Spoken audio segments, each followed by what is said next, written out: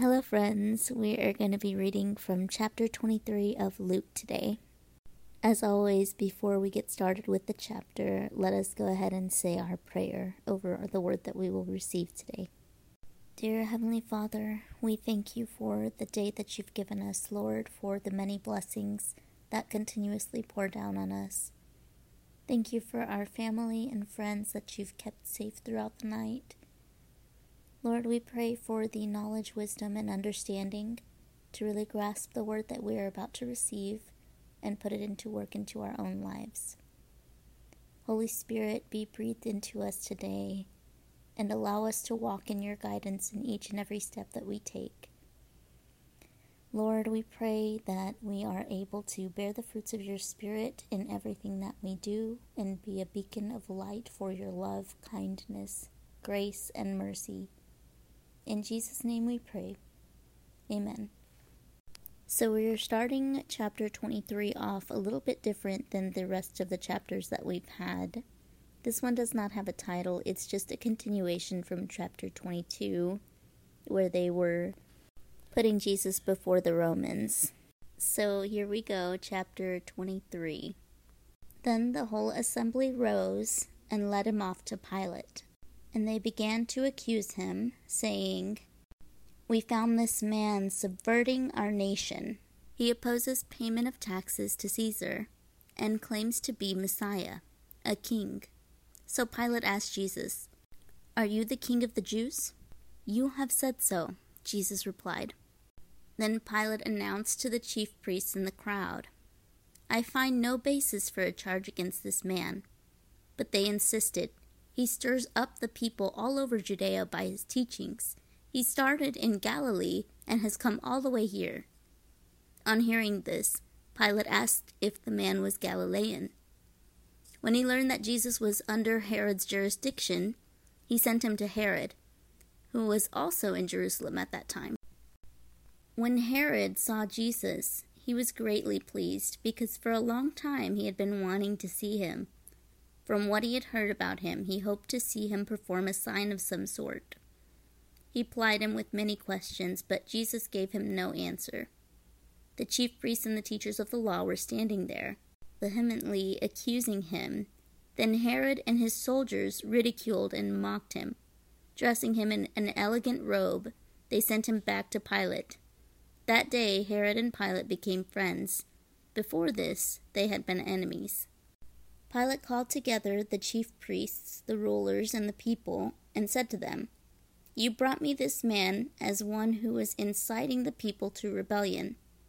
I have examined him in your presence and have found no basis for your charges against him. Neither has Herod, for he sent him back to us. As you can see, he has done nothing to deserve death. Therefore I will punish him and then release him." But the whole crowd shouted, "Away with this man! Release Barabbas to us." Barabbas had been thrown into prison for an insurrection in the city and for murder. Wanting to release Jesus, Pilate appealed to them again, but they kept shouting, "Crucify him! Crucify him!"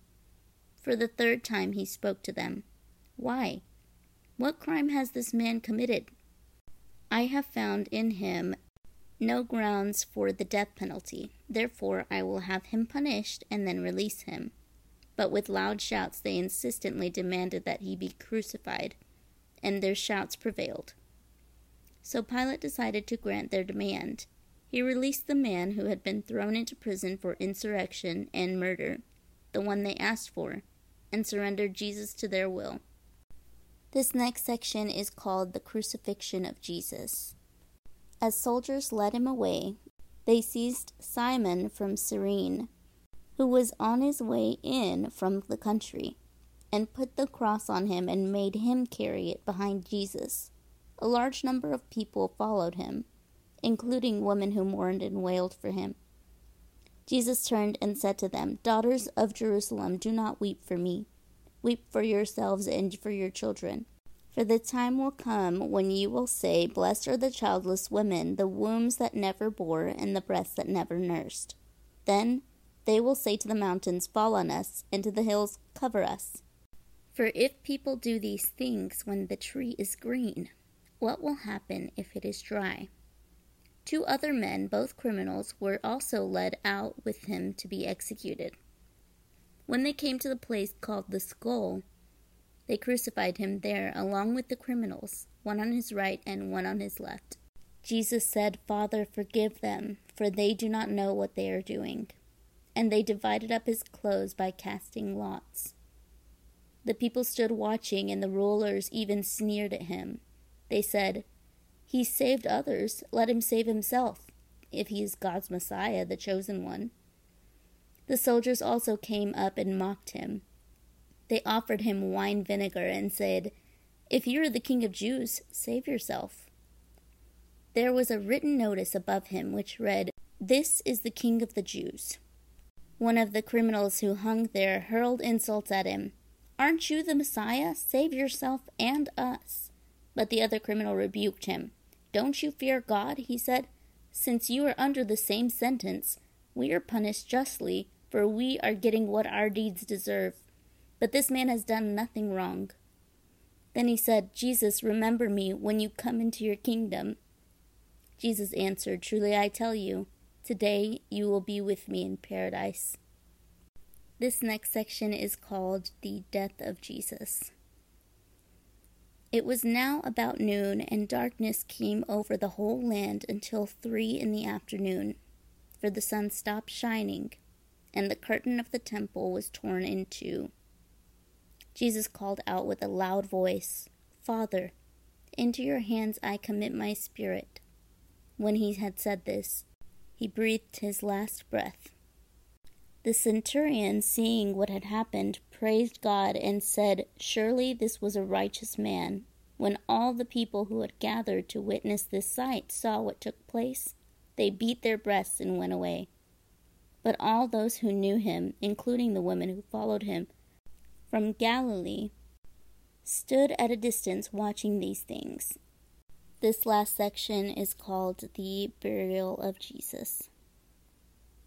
Now there was a man named Joseph, a member of the council, a good and upright man, who had not consented to their decision and action.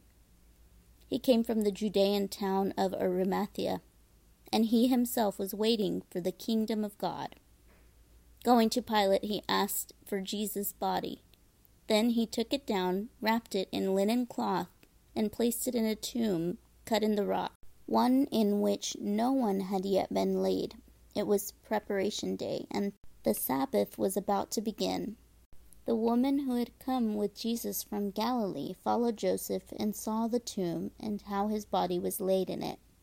Then they went home and prepared spices and perfumes, but they rested on the Sabbath in obedience to the commandment.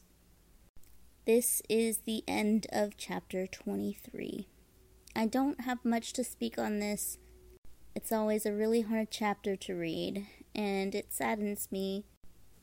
But if Jesus goes through this much anguish just for our sins to be saved, we can go through a little bit of anguish to understand the weight of his sacrifice.